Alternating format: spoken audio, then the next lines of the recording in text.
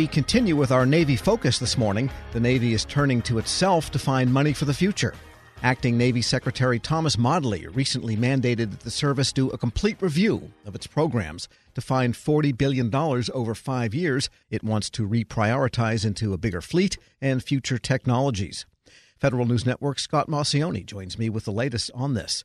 So give us the details, Scott. What is the Navy saving up for?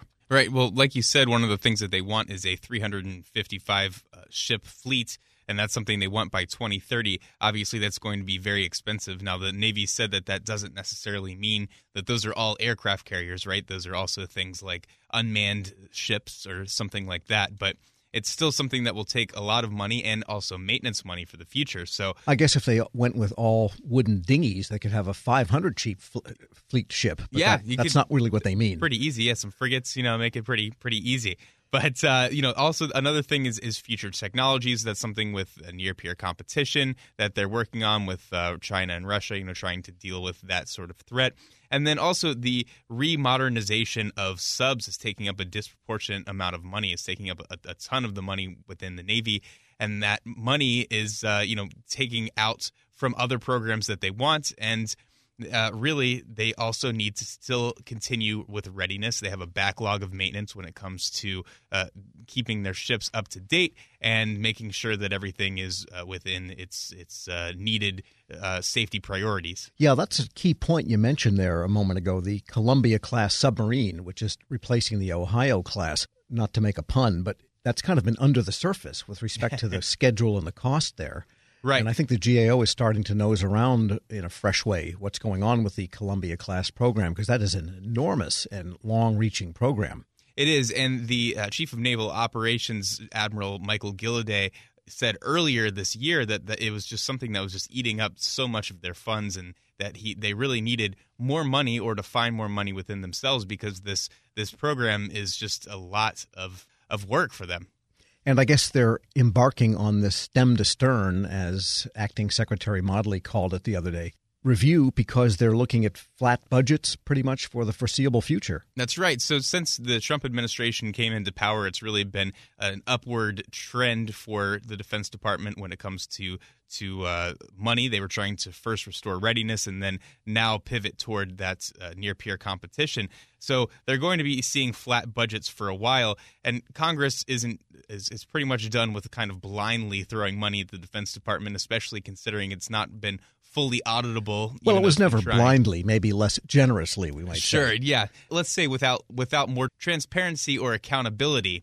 And as you've been seeing these the Army and the Defense Department as a whole do these things called night court, where they go through and look at each of their programs and see which ones are duplicative or legacy programs.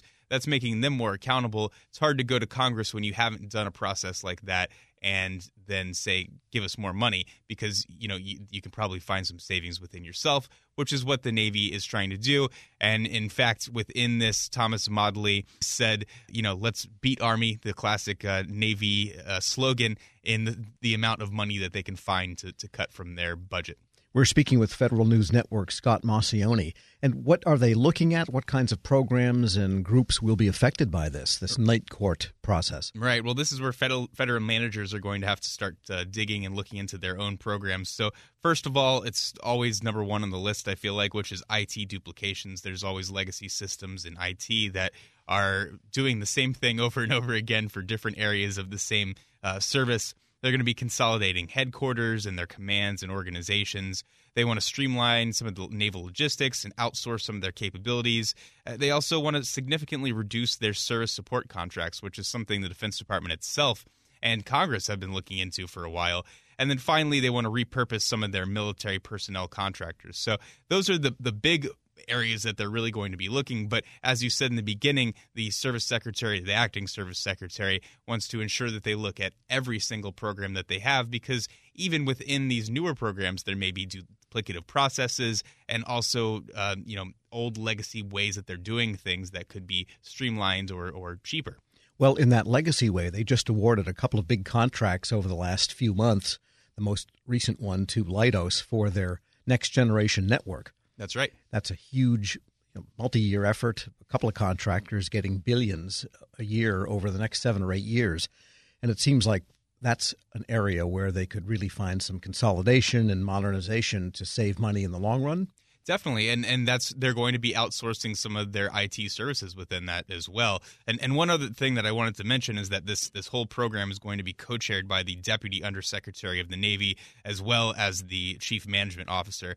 And there's also going to be a 3-star from each service. That means the Navy and Marine Corps that are going to be on this sort of board looking through everything. They also have representatives from the Chief Information Officer and the Assistant Secretaries as well. So lots of big names and top brass looking through all these programs. And another program that comes to mind, this is an issue with the Army and the Marine Corps, maybe not as much for the Navy, but with respect to maintenance and support of platforms. Often the manufacturers nowadays will try to build into the contracts the idea that only the OEM, the manufacturer, can do repair and maintenance. So you find engines of vehicles, say, overseas, being shipped all the way back to the United States to be repaired. Takes months, very expensive, instead of training Marines or soldiers to just fix the engine right there on the spot. Is that an issue for the Navy? Has that come up?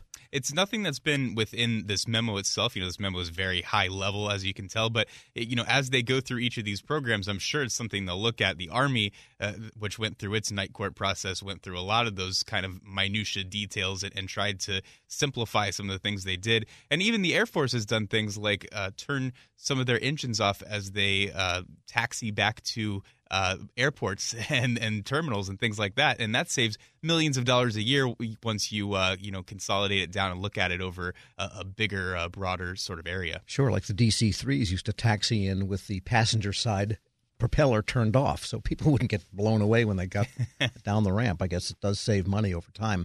And so this night court is fashioned after the Army's version of it, basically. What about the Air Force? Did they have one? They have not completely looked through anything at this point. They're dealing with the Space Force, which is sort of bifurcating some of their funds.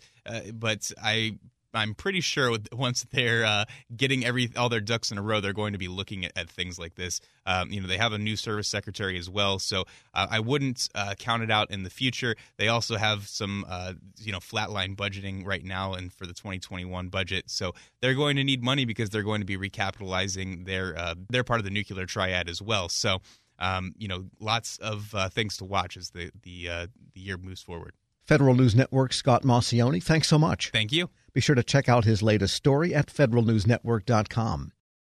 Helping your employees learn new cloud skills helps your business become more agile, more resilient, and more secure.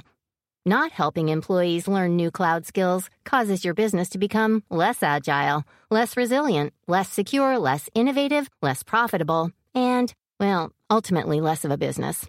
Don't become less of a business. Try Pluralsight and get your employees everything they need to learn new cloud skills. Learn more at pluralsight.com/vision.